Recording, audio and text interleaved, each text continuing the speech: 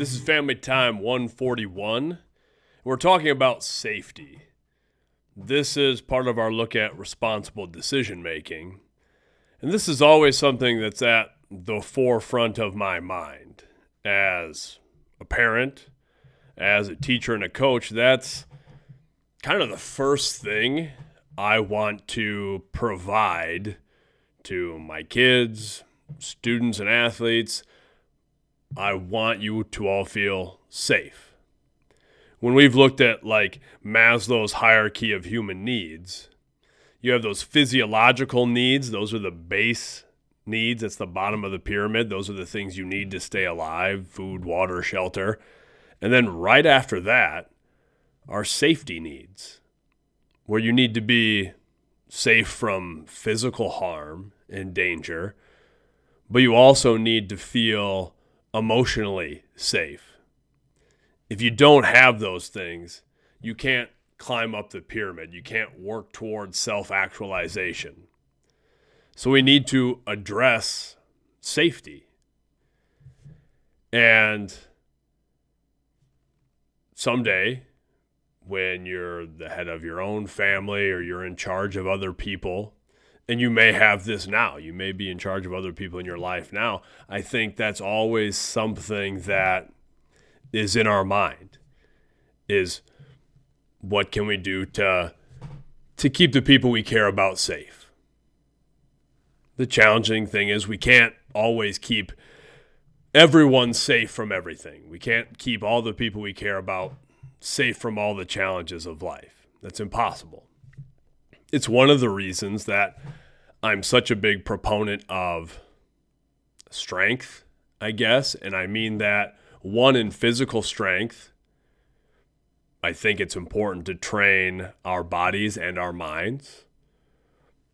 I believe in practicing martial arts and being physically strong and all those things, hoping that there's never a physical situation where we're in danger. But I think it's good to have that training to also help us avoid unsafe or unhealthy situations. And I just believe in strength in general. One of the reasons I love teaching and coaching is I think anytime you can get skills, I've mentioned this before, but a quote that I like is, all knowledge can be weaponized. Meaning the more you know, the more you learn, the more you grow in any area of life, the stronger you become, the more skills you have, the more resources you have available to you. So I just am a big proponent of that's something that can help keep us safe. That's something I had to realize as a dad and as an educator, that like, it's the hardest thing. It really is the hardest thing, that I can't keep all of you safe from everything. So the best way to try to keep people safe, I think, is to prepare them, is to help them be strong enough to handle and manage difficult situations. And part of that is having conversations and understanding what are safe situations, what are unsafe or unhealthy situations, how to avoid, minimize those unsafe situations, and then how to be prepared to deal with challenges. That's what I want you thinking about this week, is for you specifically, what constitutes a dangerous or an unhealthy situation? And unfortunately, I know many of you have had situations where you maybe don't feel safe. And it's a terrible thing when that is maybe at home if you don't always feel safe, or in your social group if you don't always feel safe. It's terrible if at school you don't always feel safe. And again, I don't mean that just physically, but emotionally, and just even with support, if you don't feel like you're supported. So I want you to give examples of potentially dangerous or unhealthy situations, maybe some that you've experienced, or if you do feel very safe and secure, what are some situations that you know might not be in your best interest? And I want you to think in the physical world, but also in the digital world. So much of our existence now does take place, for many of us, in a digital world, an online world, with social media and even how we interact with each other sometimes using contemporary technology. I want you to think of some of the situations that may arise that may not be safe.